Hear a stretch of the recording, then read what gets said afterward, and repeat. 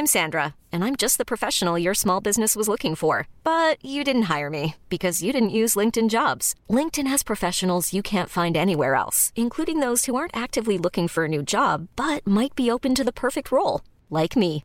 In a given month, over 70% of LinkedIn users don't visit other leading job sites. So if you're not looking on LinkedIn, you'll miss out on great candidates like Sandra. Start hiring professionals like a professional. Post your free job on linkedin.com/achieve today. My business used to be weighed down by the complexities of in-person payments. Then, Tap to Pay on iPhone and Stripe came along and changed everything. With Tap to Pay on iPhone and Stripe, I streamlined my payment process effortlessly. Now I can accept in-person, contactless payments right from my iPhone. No extra hardware required. What's truly remarkable is how I can cater to all of my customers' payment preferences. Whether they're using cards, Apple Pay, or other digital wallets, Tap to Pay on iPhone and Stripe ensure a smooth checkout experience every time. And it's not just me. Stripe helps businesses of all sizes, from local markets to global retailers, scale quickly and stay agile. To learn how Tap to Pay on iPhone and Stripe can help grow your revenue and reach, visit stripe.com/tapiphone.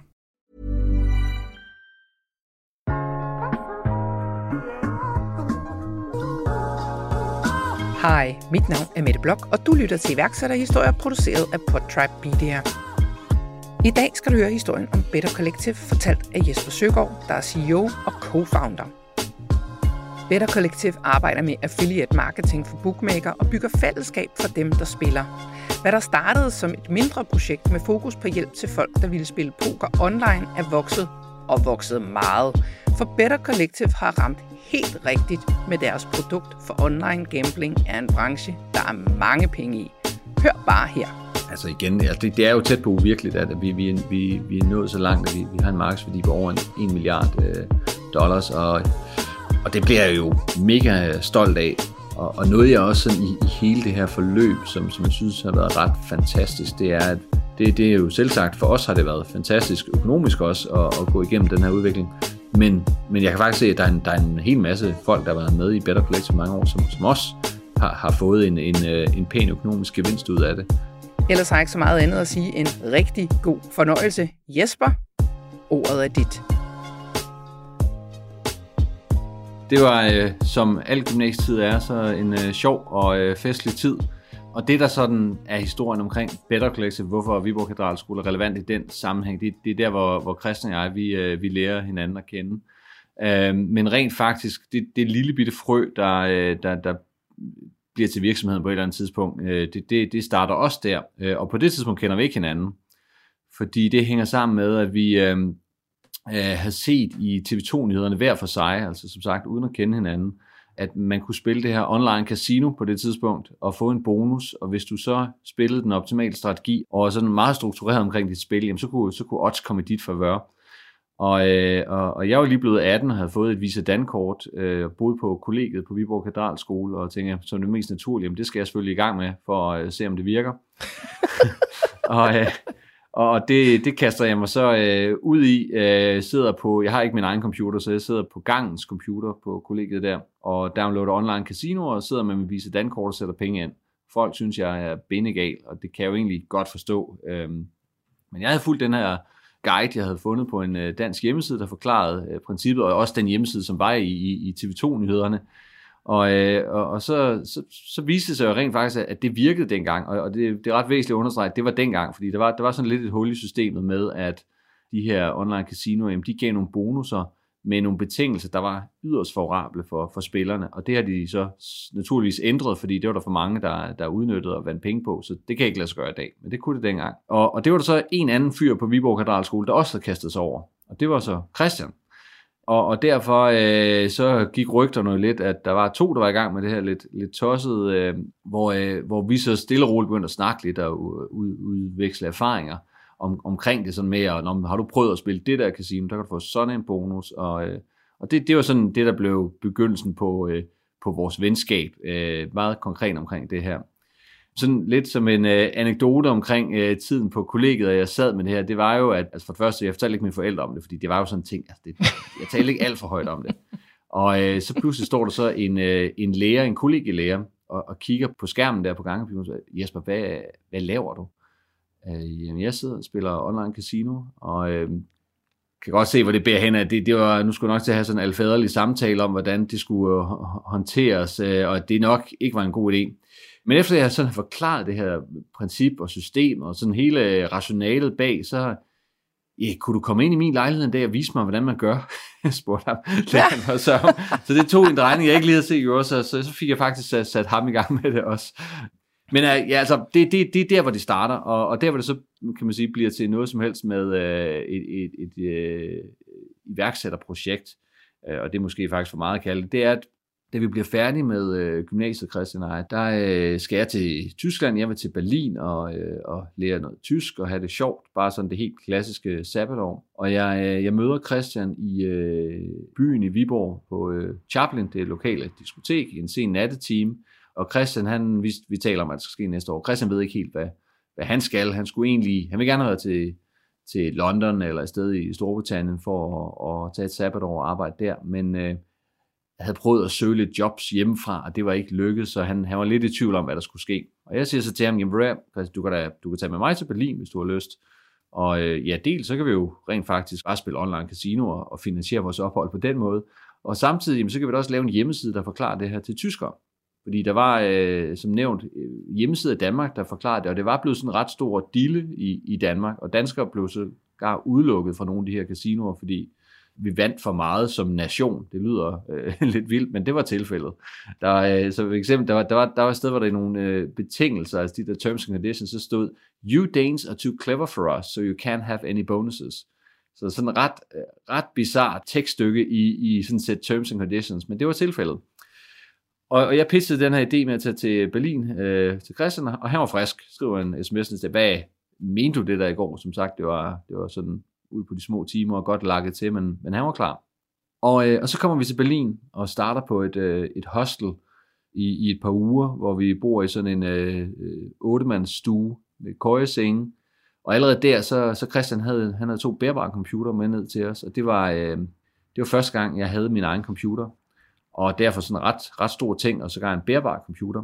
Og vi går straks i gang på hostlet der med at finde om, hvad skal vores hjemmeside så hedde? Og jeg sidder med en dansk-tysk ordbog og prøver at finde ud af noget. Og vi finder så på et ord, der er sådan fadiner, casino-fadiner. Vi finder ud af, at fadiner, det kunne betyde sådan noget forsørger eller en udbyder, noget i den stil. Og der er så en fyr, Carlos, i en anden seng, stuen, fra Chile. Og hans tysk, det er lidt bedre end vores. Han er ikke flydende, men det er lidt bedre. Og vi spørger ham så, hvad synes du om det navn? Er det noget, der sådan lyder det godt? Og det siger han, ja, det synes han lød fint. Og så besluttede vi for, jamen, så skal vores hjemmeside hedde Casino Fadiner. Og det var startskuddet. Så laver vi den her meget, meget amatøragtige hjemmeside, og det er, altså, hverken Christian og jeg er synderligt tekniske. Og det bliver lavet frontpage, som også det kan jeg godt huske. Ja, præcis. Det var virkelig for, kan man sige, websites for dummies. Så startede du der, for det var sådan det eneste, hvor du godt kunne bygge et eller andet. Og vi får så siden ud, og der sker jo ingenting. Altså, der kommer ikke nogen besøgende. Jesper, jeg skal da også spørge dig.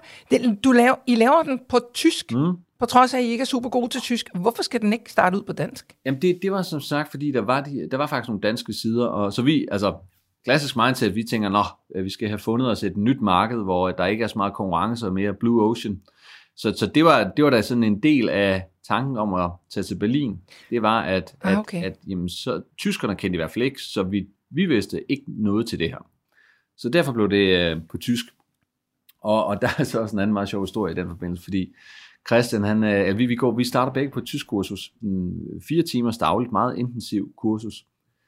Og Christian, han gør så konsekvent det, når vi får nogle skriftlige opgaver, at så skriver han om blackjack eller roulette, altså et eller andet relateret til vores hjemmeside, og så tager han teksterne med i skolen, og de er jo helt forkerte, men så læreren retter dem jo. Og så har han så pludselig de korrekte til, og så lægger vi dem ud på hjemmesiden. Nej, jeres lærer har lavet content til jeres side. Præcis. Så det var... Det er godt tænkt. Så.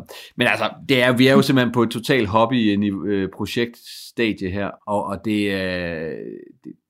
vi kender til det her med sådan affiliate marketing, at hvis der var nogen, der klikkede på et link på vores side og kom over hos et online casino og lavede en konto, jamen så kunne vi få en betaling for det. Så det var sådan en forretningsmodel, og den kendte vi udmærket til, men der var bare så lidt trafik, så det var ikke rigtig noget, der rykkede noget. Men den måde, der så trods alt begynder at komme besøg, det var jo, at når vi var i byen, og vi mødte folk, så spurgte de jo, hvad laver I? Og så fortalte vi, at vi lærer tysk, og vi spiller online casino. Og den ene halvdel, det var sådan, okay, det der, de virker jo ret tosset. Og den anden halvdel, det var sådan, da vi forklarede om vores strategi her, og hele sådan bonus-ting, jamen, så ville de gerne høre mere, og så kunne vi jo henvise til vores hjemmeside. Så det var rent word of mouth i starten. Og stadig var igen små tal, hvor der er ikke nogen eksplosion i vores virksomhed på nogen måde. Og bare for sådan at sætte et billede på det, da vi starter i efteråret 2002 med den her hjemmeside, og vi stifter et selskab i Danmark i foråret 2004. Og der er vores første regnskabsår, så det vil sige, det er jo princippet år 3 fra hjemmesidens start. Der mener vi har en omsætning på 160.000 eller sådan noget, så det er relativt beskedent. Jeg tror ikke, der er så mange startups i dag, der vil prale over at skabe en omsætning på 3 år, der hedder 160.000 på årsbasis. Så det var lidt en anden tid, må man sige. Men vi var også meget unge. Vi var jo 19 år gamle, da vi startede, så vi havde jo ikke travlt på den måde. Så I havde selv kontaktet de her forskellige sider og sagt, hvis vi smider et link på, kan vi så få, eller var der et eller andet setup allerede, man bare kunne plugge ind i? Allerede dengang var der helt standard, at de havde affiliate-programmer. Så det var bare sådan at registrere sig der, og så var du egentlig i gang. Så kommer I jo hjem igen fra Tyskland, og I etablerer firmaet. Ja. Og hvad sker der så? Jamen så, vi begge begyndte at læse der. Jeg læser statskundskab på Københavns Universitet, og Christian han læser HA Almen på CBS. Og vi starter i 2003 begge to. Jamen vi kører jo videre med virksomheden, og det er mere som sådan et studiejob, så vi bruger hovedparten af vores tid går selvfølgelig med studier, men så i stedet for at have et studiejob, jamen, så bruger vi tid på virksomheden. Og det passer lige med, at vi kan lønne os selv med de indtægter, vi har til, så det matcher SU, uden at skære for meget i SU'en. Og så vokser det gradvist i de år. Igen, ikke sådan eksplosivt, men stille og roligt.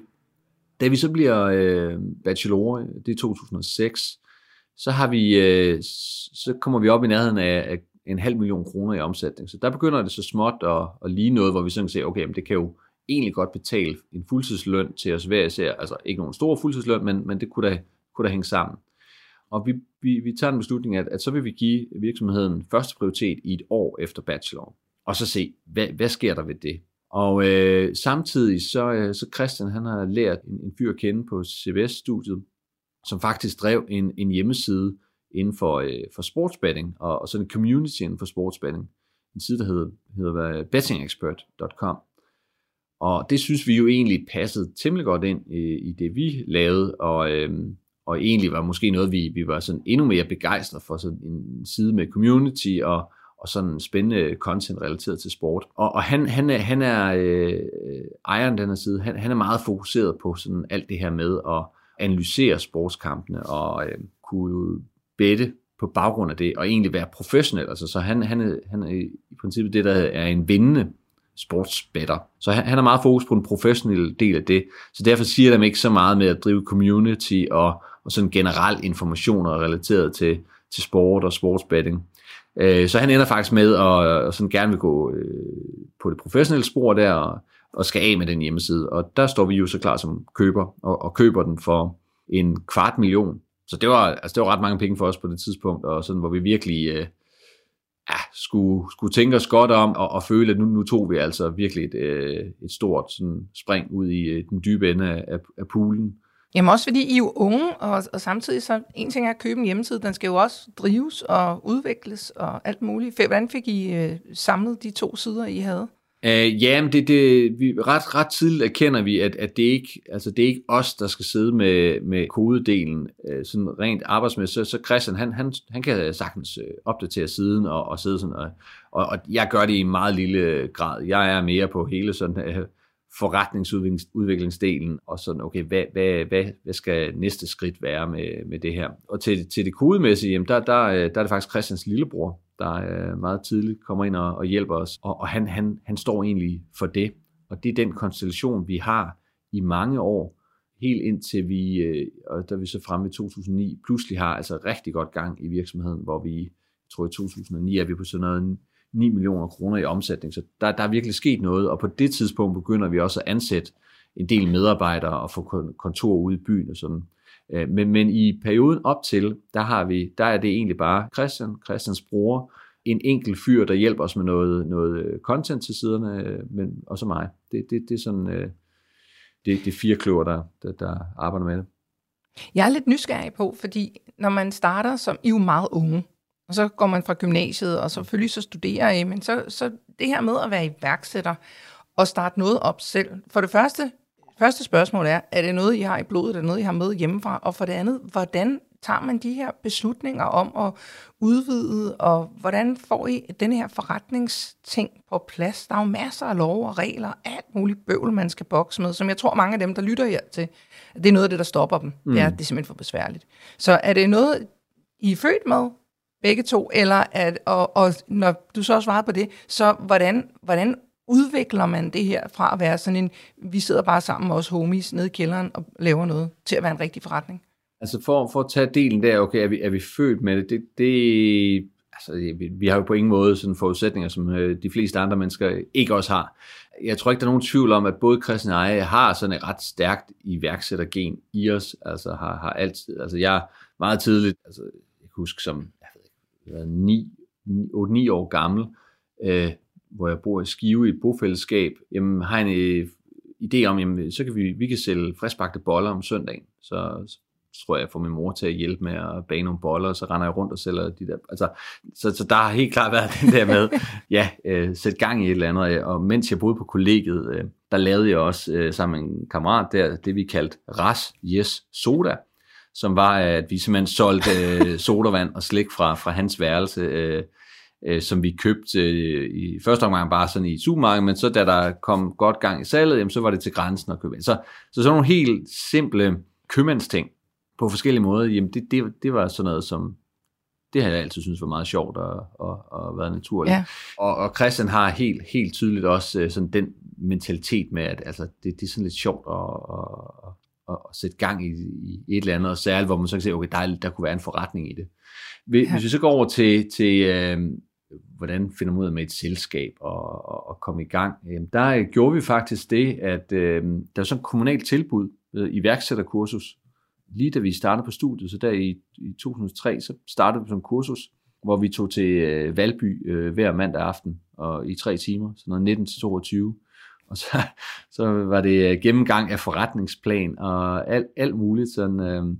Hvor meget det hjalp os, det skal jeg ikke lige kunne sige, men det var mere sådan, der var det der tilbud, vi tænker, præcis som du siger, vi vidste jo ikke lige, hvordan man gjorde, så vi måtte hellere bare prøve at høre sådan et kursus, og så blive lidt klog på, hvordan man kommer i gang med en virksomhed. Og derudover, så var der i min familie, sådan længere ude, var der min, kusines mand, der sådan var i erhvervslivet, og så fortalte han mig lidt om sådan noget med selskabsstruktur, og det var måske en god idé, hvis vi egentlig startede med et holdingselskab hver, og så havde et fælles driftsselskab, altså en holdingselskab med eget drift. Så der var allerede der, tænkte vi, hvad den rigtige struktur at lave. Det var måske lidt altså overambitiøst, men det har så rent, altså det har jo tjent os godt sidenhen, at vi havde faktisk den helt rigtige struktur på plads fra starten. Men altså, jeg vil sige, det kan være at skyde gråspurve med kanoner, fordi du kan sagtens starte en virksomhed uden at have den struktur på plads, men det fik vi tilfældigvis. Og så var det sådan noget med, jamen min far, han blev klippet af en, hvis mand var revisor, og så snakkede vi med ham. Altså du ved, det var alle de der sådan netværksting, hvor man er lidt, men lidt opsøgende, og så finder man ud af det på den måde. Det på et tidspunkt går det jo stærkt. I får købt Betting Expert, og det er jo penge ud af lommen. Og så skal der går altid noget tid. Det er i hvert fald min erfaring, når man køber noget og har penge op af lommen, indtil de begynder at tjene sig hjem igen. Har I sådan lidt... er I lidt nervøse der, eller er I bare fuldstændig overbevist om, at det her, det er knaldende en god idé, vi skal nok tjene penge? Jeg tror, at vi havde den der med, at okay, de der penge, altså nu at se pengene gå ud af kontoen, som vi jo har brugt lang tid på at tjene, det er der sådan lidt, forhåbentlig kommer det igen.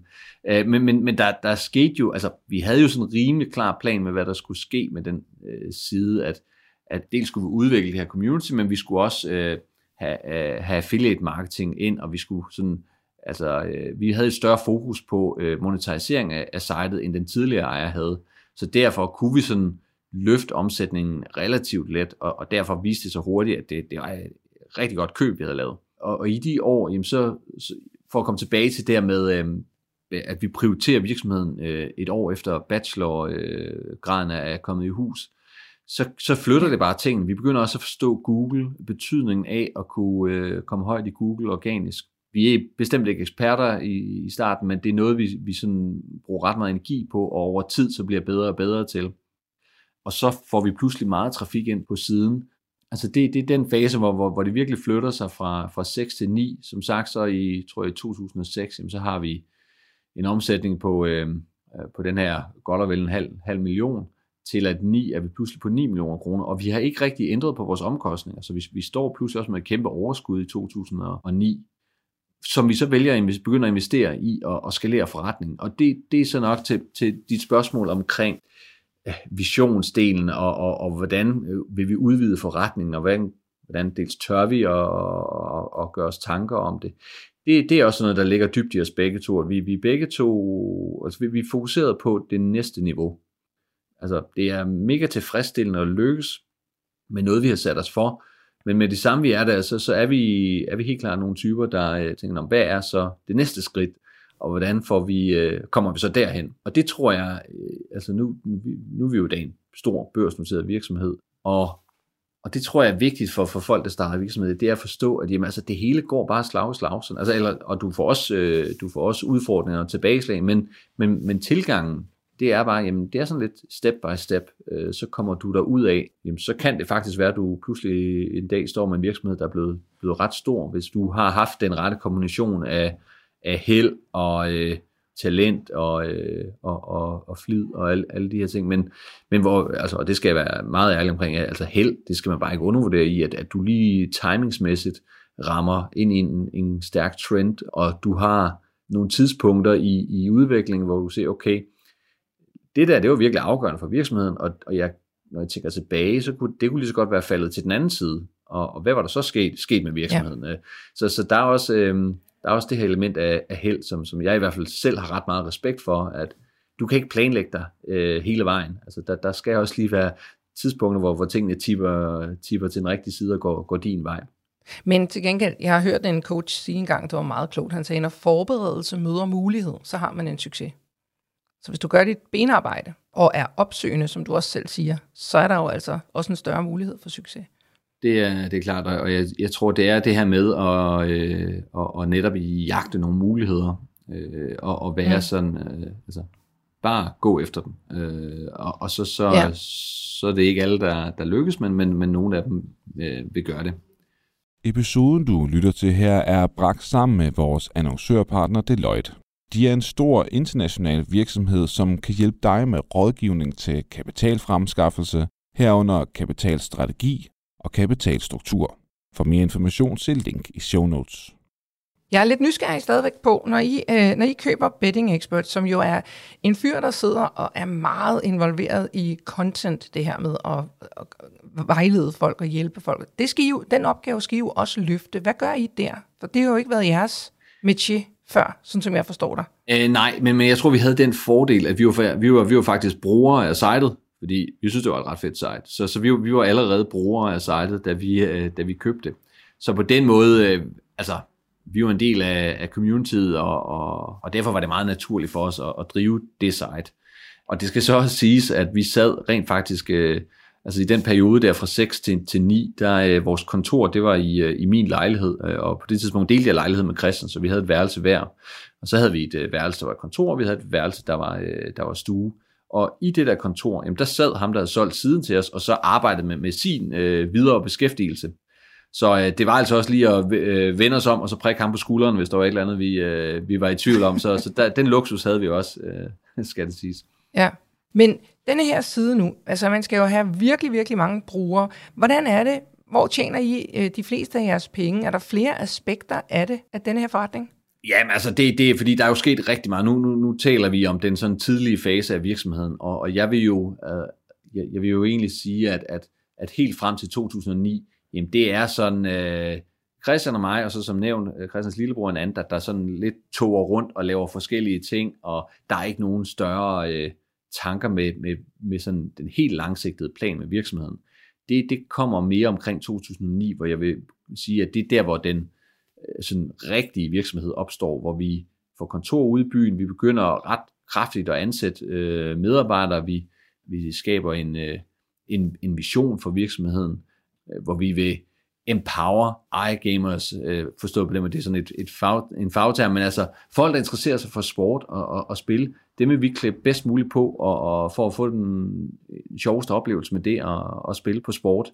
Og som tommelfingerregel, kommer du igennem et af vores sites, så skal du i hvert fald vide lidt mere om, hvor får du de bedste odds, eller forstå de forskellige bookmakers tilbud på sådan anmeldelsessiden, altså hvad er egentlig mere egnet til dig, og også med matematikken bag sportsbetting. Så det den her tanke om at hjælpe forbrugerne til at vide, hvad det er, de kaster sig ud i, hvis de begynder at spille online på sport. Ja, alt det fødes i 2009, så det er derfor, der går simpelthen mere refleksion ind i virksomheden deromkring, end der nok har gjort indtil det tidspunkt. Er der så nogle af de der, man kan sige, firmaer, som så ikke synes så godt om jer, fordi I hjælper dem, der skal spille? Altså I er jo ligesom på dem, der betters side. Vi hører da fra bookmakerne, det er sådan klart til, at der er sådan lidt et had-kærlighedsforhold til os, fordi de vil jo vældig gerne markedsføre sig mod vores segment, altså alle de brugere, der kommer ind på vores site, det er jo deres målgruppe, og det er derfor, de gerne vil markedsføre sig på vores site. Men samtidig så er vores hensyn jo forbrugeren, og vi sammenligner odds, så vi er også med til at skabe noget, altså i bund og grund lidt sådan priskonkurrence. Så det er sådan lidt en had-kærlighedsrelation, der er, tror jeg. Men igen, det er en meget integreret del af branchen, lige så vel som hvis du tænker på rejsebranchen. Det er også lidt svært sådan at forestille sig, at der ikke skulle være en Momondo eller en TripAdvisor og så videre. Det er blevet så integreret i, altså, så det er ikke rigtig noget. Altså, du kan godt være irriteret måske, men verden kommer ikke til at ændre sig fra, at nu er de der, og det er sådan, branchen har udviklet sig. Så jeg tror, det er nok der, vi er i dag. Så hvor er det, I tjener jeres penge, da I ligesom kommer op og kører? Hvor er det, I får flest penge ind? I den fase, Betting Expert, der driver meget af vores omsætning, også stadig vores tyske site, det allerførste site, men man kan sige, det er sådan et, der stille og roligt fader ud over tid. Men så lancerer vi også nye hjemmesider, forskellige markeder, og det er hele den her skaleringstanke, der også omkring 2009 bliver udviklet, hvor vi lancerer sider på mange nye sprog, så vi er på tysk og engelsk, vi kommer også ud på spansk og italiensk, og i forbindelse med Danmark liberaliseres, jamen, så kommer vi på dansk, både med Betting Expert, men også ved at lancere nye sider. I den fase fra 2009, og så vil jeg gå helt op til 2016, der har vi bare organisk vækst i virksomheden. Så det er at lancere nye hjemmesider, hvor vi så har fået en rigtig god viden omkring, hvordan vi får trafik til vores sider, og hvordan ranker vi i Google, og hvordan kan vi i Google rank på de søgeord, som vi ved er værdifulde. Så eksempelvis bookmaker-anmeldelser, det er jo ret tydeligt, at det er nogen, der overvejer at åbne en konto hos en bookmaker. Jamen det er selvfølgelig, det konverterer rigtig godt, og derfor har det en stor værdi for os at få den type trafik. Så det er den fase, vi har, hvor det er ren organisk vækst frem til 2016. Så forretningsmodellen er, at en bruger, der er på Betting Expert, læser en anmeldelse af Bet365 måske, eller ser vores sådan, sponsorerede top 10 liste, og så klikker på et link der, så kommer man over til igen Bet365's hjemmeside. Hvis du så registrerer en konto der, så vil vi enten få en engangsbetaling for at have leveret en ny kunde til Bet365, eller vi vil få en andel af omsætningen, som spilleren genererer over tid, som hedder revenue share. Det er sådan den helt simple model, og derfor så dem, der sender penge til os, jamen det vil være Bet365 og Unibet og alle de her bookmakere. Det er dem, der sender checken en gang om måneden til os, baseret på, hvad har vi leveret af trafik og kunder til dem. Så det er for forretningsmodellen. Så hvordan er det gået udviklingsmæssigt med kunder, brugere af jeres side? Ja, det er stedet støt og roligt, så Så Betting Expert har i dag omkring 600.000 registrerede brugere. Og det er derfor, jeg sådan kronologisk er ved at nå frem til 2017, som er ret skelsættende år for os, at i dag så ejer vi rigtig mange brands i både lokale markeder, men også nogle globale brands, som vi har opkøbt sidenhen. Så Betting Expert vil i dag udgøre en mindre andel af vores omsætning, end det gjorde dengang. Simpelthen fordi vores strategi har været, at vi ønsker at eje de førende lokale sites i alle de markeder, som vi synes er interessant at operere i. Og som et eksempel, så i Danmark, der har vi købt det site, der hedder Spileksperten, som er et site, der sådan, laver analyser af de kommende Superliga-kampe og generelt sport, altså relevant informationer og artikler til sport og sportsbetting i Danmark. Og der er det førende brand. Tilsvarende har vi i Tyskland købt et site, der hedder Wettbasis, der har samme position i det tyske marked. Så i dag er vi gået over til at have mere sådan en multibrand-strategi. Så Betting Expert, det er vores globale tipper-community, meget sådan nørdet miljø, hvor der er en masse eksperter, der deler deres analyser, og folk, der følger det. Men det kan ligesom ikke dække hele markedet, og er heller ikke relevant for hvis vi tager til Grækenland, hvor vi også har det førende brand Betaratis.gr i det marked, at grækerne, jamen, de vil have informationer, der vedrører den græske Superliga og de lavere græske rækker i det marked, og så er der også nogle bookmaker, som kun er tilgængelige i Grækenland, som også som er relevante for dem, og ikke så meget i andre markeder. Så derfor så har vi udviklet os til, at vi er sådan en multibrand ejer, du kan næsten sige sådan en konglomerat inden for sportsbetting, hvor vi ejer de her forskellige hjemmesider og har sådan et driftsteam, så vi har et kontor i Thessaloniki i Grækenland, hvor vi så driver det græske marked fra, og tilsvarende har vi nu kontorer i en del europæiske lande, og vi har kontor i USA, målrettet de her forskellige markeder. Så derfor, så Betting Expert som sådan et stand-alone produkt, driver en pæn omsætning for os, men det er bare blevet en sådan lille andel af den totale omsætning.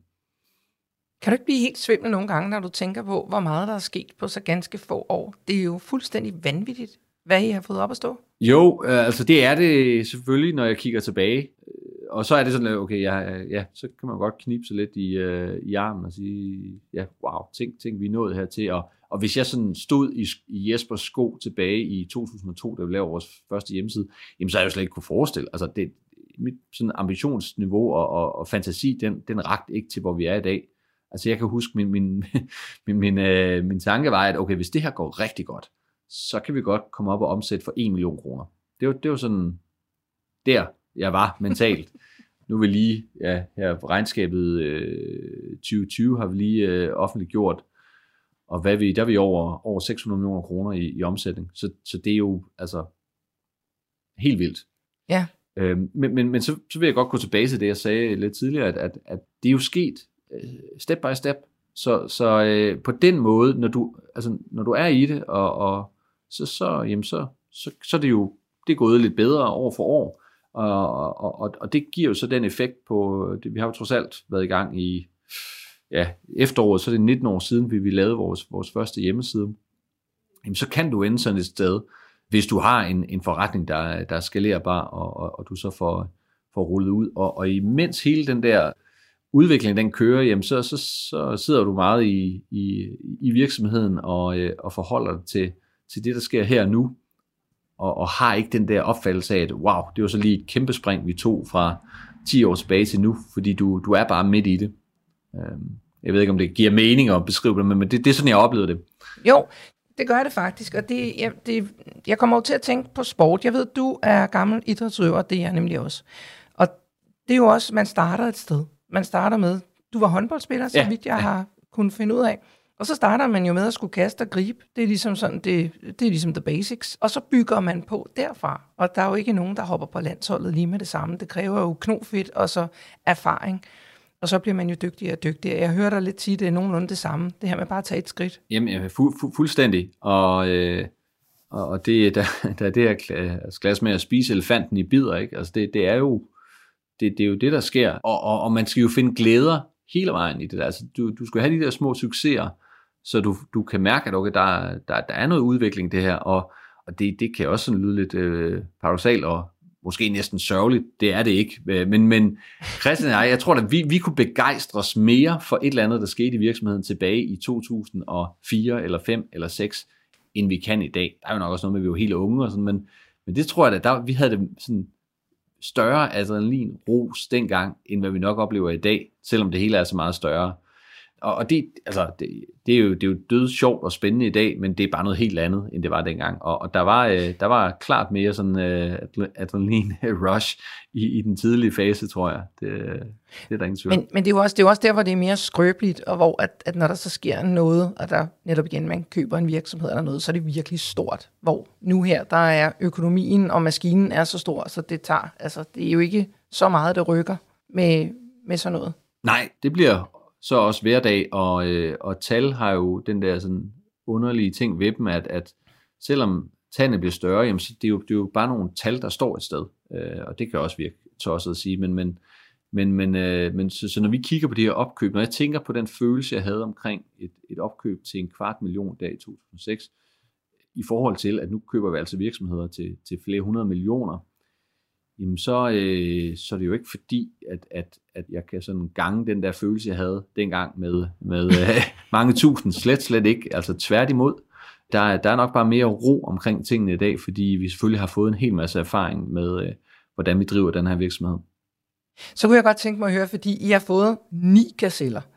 Hvordan var det første gang, I åbnede kuverten, og så I den der lille springfyr der? Hvordan var det? Jamen det var jo så fedt. Altså nu skal jeg lige tænke mig om. Altså jeg var jo, det er nok allerede i 2005-6 stykker, hvor jeg er blevet bevidst om, der fandtes de her gazeller. Og fra dag, så har det der bare været sådan noget, der har været printet ind i mit hoved, at okay, det her, det er kriterierne for at kunne blive gazelle. Og så kunne jeg se, da vi fik det første år, hvor vi kom over 1 million kroner i omsætning, så vidste jeg, okay, nu er vi ligesom inde der, hvor det tæller. Altså nu kan vi rent faktisk tælle i uddelingen af gazeller. Fordi vi har nu det første regnskabsår ligesom på plads. Og så kunne jeg jo så se, hvad skulle der så til i de kommende regnskabsår, for at det kunne lade sig gøre. Så det har fyldt meget, og det er jo igen sådan lidt sjovt, ikke? Fordi i bund og grund, altså, det er jo så bare en ekstern anerkendelse af nogle finansielle nøgletal. Men ikke desto mindre, så var det helt klart noget, der også gav os et drive, og noget, vi har været super stolte af. Men Jesper, prøv lige at høre her. Hvis man er sportsudøver, ikke, så vil man gerne også have en medalje. Ja, det er rigtigt. Altså, der er der ikke noget federe, end at få medalje på. Og det er jo fuldstændig det samme. Det er jo som at få en pokal, og man skal da posere med den i alle mulige vinkler, når man vinder sådan en. Det er du helt ret i. Altså, det er jo det handler om. Og det er også tilbage til, når jeg taler om, at så vi nået et niveau, og så er tankerne på næste niveau. Altså, det er jo nok igen sportsudøverens mentalitet og tankegang, at hvis du i fodbold er noget i Superligaen, jamen okay, så er drømmen jo at komme til udlandet. Og så kommer du til udlandet, så er drømmen, at du skal spille Champions League, og det har du fuldstændig ret i. Men så I har også opnået en anden status, som jeg simpelthen måtte ind og google. Unicorn. Kan du ikke fortælle folk, hvad det er at være enhjørning virksomhed? Det vi jo rundede her for, det var faktisk i starten af året, der rundede vi en markedsværdi i vores virksomhed på over $1 milliard, og det er jo et helt afsindigt stort tal. Og for sådan lige at tage den her unicorn-definition, så tror jeg egentlig, at i den oprindelige definition, så handler det om private selskaber. Men det er generelt tech-virksomheder, som opnår en markedsværdi på over $1 milliard. Og da man kom frem med eller det her begreb, jamen, så er det selvfølgelig fordi, dem ser man ikke så tit, så derfor så var en unicorn, den møder man heller ikke hver dag. Det er en meget sjælden ting, eller en enhjørning af. Så det er derfra begrebet er opstået. Altså igen, altså det er jo tæt på uvirkeligt, at vi er nået så langt, at vi har en markedsværdi på over $1 milliard, og det bliver jeg jo mega stolt af. Og noget jeg også sådan i hele det her forløb, som jeg synes har været ret fantastisk, det er, at vi blev børsnoteret i 2018 i Sverige på hovedlisten, og vi startede i 2015, lavede vi sådan et medarbejderaktieprogram og warrant-program, altså, så det vil sige, at man kunne ligesom optjene lidt ejerskab i virksomheden over tid. Altså konsekvensen af, at vi har haft den her store værdistigning i selskabet og løft i markedsværdien, det er jo, at der er en masse medarbejdere, der rent faktisk også altså har fået ret mange penge ud af den udvikling, der har været i Better Collective. Det bliver jeg vildt glad over, og også igen stolt over, at det, som Christian og jeg startede dengang, det er jo selvsagt, for os har det været fantastisk økonomisk også at gå igennem den her udvikling, men jeg kan faktisk se, at der er en hel masse folk, der har været med i Better Collective mange år, som også har fået en pæn økonomisk gevinst ud af det, og det er super tilfredsstillende, synes jeg. Hvad er drømmen for dig, for virksomheden, og har du lige pludselig fået idéer om at sige bare, okay, jeg er altså sindssygt god til at starte ting op, så nu skal jeg da udvikle og lave noget andet, eller er det Better Collective forever? Jamen, jeg tror, jeg er jo sådan lidt kastet mig ud i mellemtingene af det der, fordi jeg sidder som CEO i Better Collective i dag, og det er fuld gas derudaf med Better Collective, og den position, vi er i lige nu, synes jeg er fantastisk spændende, fordi vi har regulært muligheden for at blive sådan den absolutte markedsleder inden for det her. Altså, vi er gået ind i USA, som er et kæmpe marked, der er på vej, og har lavet nogle opkøb der, og er lige nu den største i verden af den her type virksomhed. Og vi er stadig en lille virksomhed i den kontekst. Altså, der er rum for rigtig meget vækst og udvidelse af vores forretning. Og jeg synes bare, at vi står i en stærk position til at kunne lykkes med det. Så det er dødspændende at være en del af det og drive det fremad. Samtidig så har jeg altid brændt for iværksætteri, også bare med eksemplerne fra barndommen, hvordan jeg kaster mod nogle små projekter. Så i slutningen af nullerne, da vi faktisk begyndte at tjene nogle penge i Better Collective, jamen, der begyndte Christian og jeg også at investere i startups.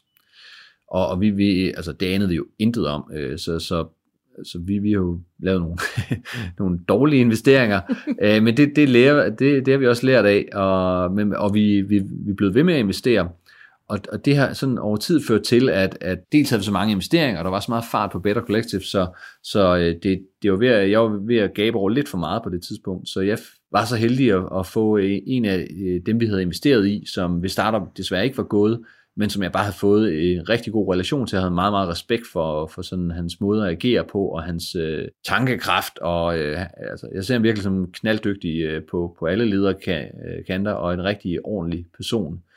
Daniel Nyvang Mariusen. Ham tog vi så ind og hjalp os med vores investeringer, og skabte en arbejdsplads til ham der, og ud af det er der så vokset Bumble Ventures, som er vores venturefond i dag, hvor vi har en fond på 200 millioner kroner og investerer i danske startups, men også altså nordisk. Altså vi har et ret bredt mandat, men det er jo klart, fordi vi sidder i København, så er danske startups dem, der vi ser flest af, og vi også laver flest investeringer i, hvor vi har et team nu på 5 mand, der sidder og arbejder med det, og finde rigtig spændende virksomheder og støtte dem, og særligt både med kapital, men også det her med at virkelig gå ind og tage fat på det operationelle og hjælpe der, og så kunne trække på Christian og mig og de erfaringer, vi har.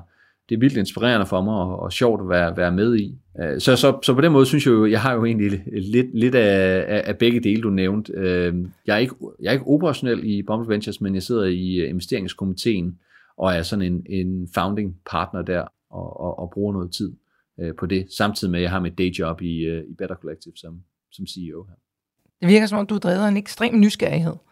Ja, det er jeg. Altså, jeg lytter til mange podcasts, og når der kommer noget nyt, jamen, så skal der lige prøve det af. Det sjove er, jeg er ikke teknisk på nogen måde, men jeg har nok bare den der grundlæggende nysgerrighed, at hvad er det for noget, det der. Så også med hele nyhedsscenen og bruge Twitter og finde informationer på Twitter, så der kan jeg bruge lang tid på at grave mig ind i et eller andet emne, fordi det lyder da spændende. Ja. Hvad har været, hvis du skal tale om sådan en bump på vejen, hvad har så været de største stopklodser, I har mødt? Hvis jeg skal gå sådan langt tilbage og tilbage til det med held, og hvor tingene lige var på vippen, jamen så i, hvad var det, 2005, tror jeg, sådan noget.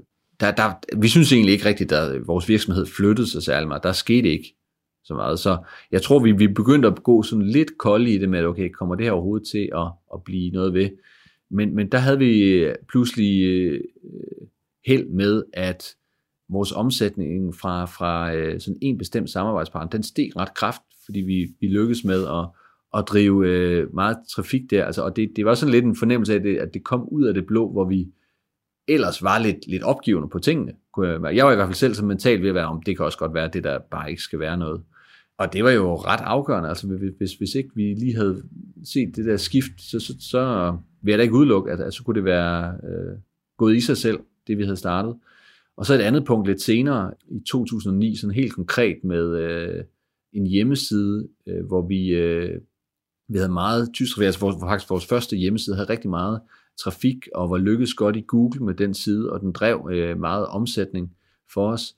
Der fik vi pludselig en straf i Google. Vi havde fået hjælp af et ekstern bureau, israelsk bureau, der hjalp os med søgemaskineoptimering, og de havde været lidt for friske med de links, de skaffede til vores hjemmeside. Og hvis man ved lidt om søgemaskineoptimering, så ved man, at det kan være ret farligt, fordi der risikerer du at bryde Googles guidelines. Og der fik vi en straf i Google, så siden den, fra at have gode rankings, jamen, så var det lige 5 sider tilbage på alle søgeord. Og så faldt trafikken jo kraftigt, og tilsvarende med vores omsætning, den tog også et ordentligt. Og vi havde lige sat os i et nyt kontor med og begyndt at hyre mange medarbejdere. For første gang i virksomhedens historie havde vi egentlig sådan løftet vores faste omkostninger ret meget. Og det falder så sammen med, at omsætningen den begynder altså næsten falder bort der, eller i hvert fald trafikken falder bort, og omsætningen den begynder bare at dale. Så det var også sådan ret kritisk, hvor der havde vi det sådan, havde jeg en nat, hvor jeg altså, der var det ikke så let lige at sove, kan jeg huske. Og så den sidste ting, det er jo faktisk ikke så lang tid siden, det var med covid-19 og samfundet, der lukkede ned, og alt professionel sport, der stoppede fra midten af marts sidste år. Ja, for satan, det må da have betydet noget for jer. Jamen, det gjorde det.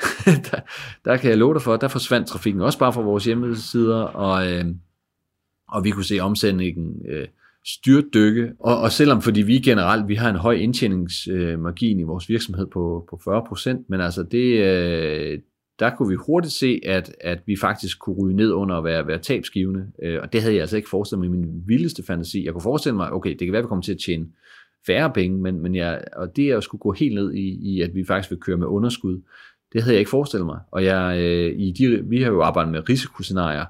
Altså det, at alt sport skulle stoppe, det var ikke lige et af de scenarier, vi havde haft op at vende.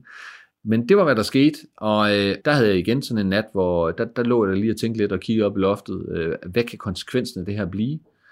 Og vi tog så ret sådan hurtig action på at kigge alle vores omkostninger igennem, og måtte desværre også afskede lidt medarbejdere, ikke mange, men altså vi følte bare, at vi er simpelthen nødt til at beskytte den her virksomhed, så vi kan modstå, hvis det her bliver rigtig langvarigt.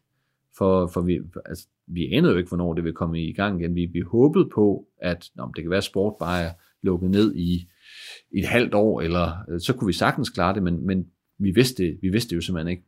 Og derfor så skar vi sådan en forretning til og fokusere forretningen.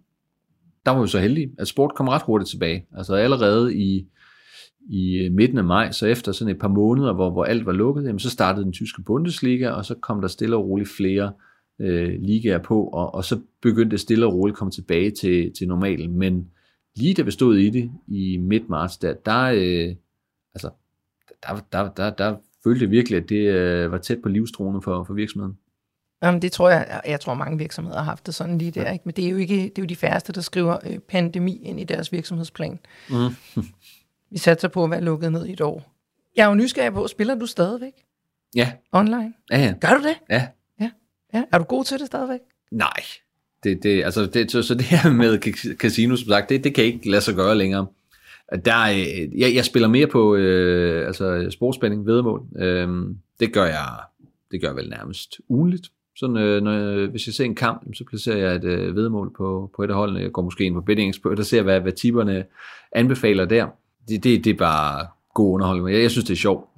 Og så er der den helt klassisk med, at så er der jo mange af mine kolleger. Christian, han spiller også. Så har vi sådan lidt, jeg ramte den her i weekenden, hvad ramte du noget? Og sådan. Det her underholdningsaspekt, som jeg jo synes, sportsspænding kan. Altså det giver noget spænding. Og i den forbindelse er jo også meget bevidst omkring, jamen der er også den negative version af det, hvor det tager overhånd og bliver til ludomani, som jeg har meget respekt for, som jo er noget, vi er en del af den branche, hvor der findes ludomani. Så det er noget, jeg gør mig en del tanker om, og det har vi egentlig altid gjort, og prøver i dels gennem oplysning på vores hjemmesider, og informere og gøre folk opmærksomme på det her. Der er en risiko, at man skal virkelig fokusere på underholdningsaspektet, og det er aldrig nogensinde man skal ikke forestille sig, at det her det kan være en indkomst. Og hvorfor jeg også har jo flere gange, mens vi har snakket, har understreget det med, jamen det der casino-trik, det kan ikke lade sig gøre i dag. Altså du kan ikke, i dag taber du på casino. Det er sådan, det er. Men der var simpelthen bare en fejl i den måde, de tilgik det lige i starten på, som spilleren kunne udnytte, men det kan man ikke længere. Så spil er underholdning for mig, men til gengæld også noget, jeg synes er rigtig sjovt. Altså, jeg kan godt lide at spille. Men det er jo sådan, det er. Det er jo ligesom at sidde derhjemme og spille kortspil. Der er noget taktik, men der er også noget held. Og det skal være hyggeligt og sjovt. Det skal ikke være noget manisk. Det sidste spørgsmål, som jeg synes er super vigtigt, er, hvad er ambitionerne for virksomheden?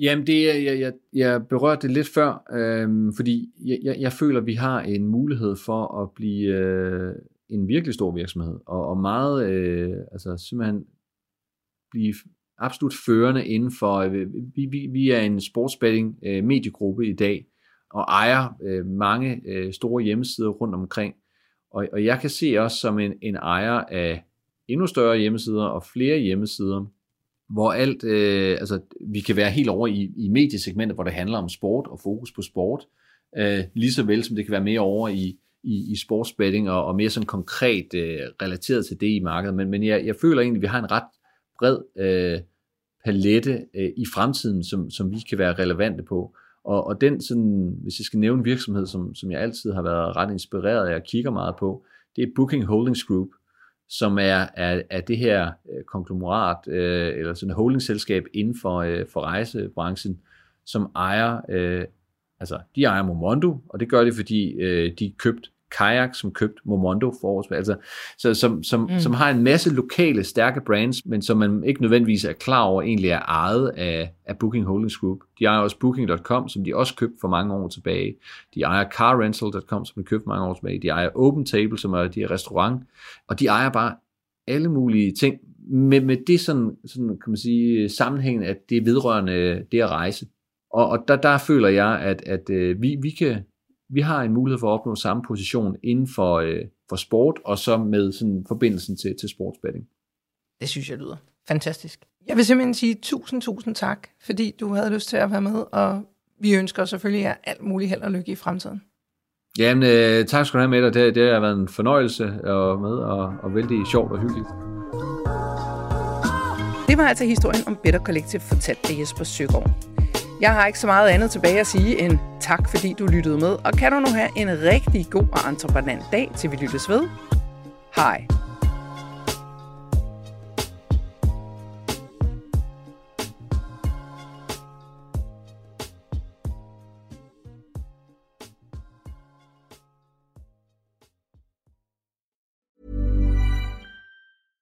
My business used to be weighed down by the complexities of in-person payments. Then, Tap to Pay on iPhone and Stripe came along and changed everything. With Tap to Pay on iPhone and Stripe, I streamlined my payment process effortlessly. Now I can accept in-person, contactless payments right from my iPhone. No extra hardware required. What's truly remarkable is how I can cater to all of my customers' payment preferences. Whether they're using cards, Apple Pay, or other digital wallets, Tap to Pay on iPhone and Stripe ensure a smooth checkout experience every time. And it's not just me. Stripe helps businesses of all sizes, from local markets to global retailers, scale quickly and stay agile. To learn how Tap to Pay on iPhone and Stripe can help grow your revenue and reach, visit stripe.com/tapiphone.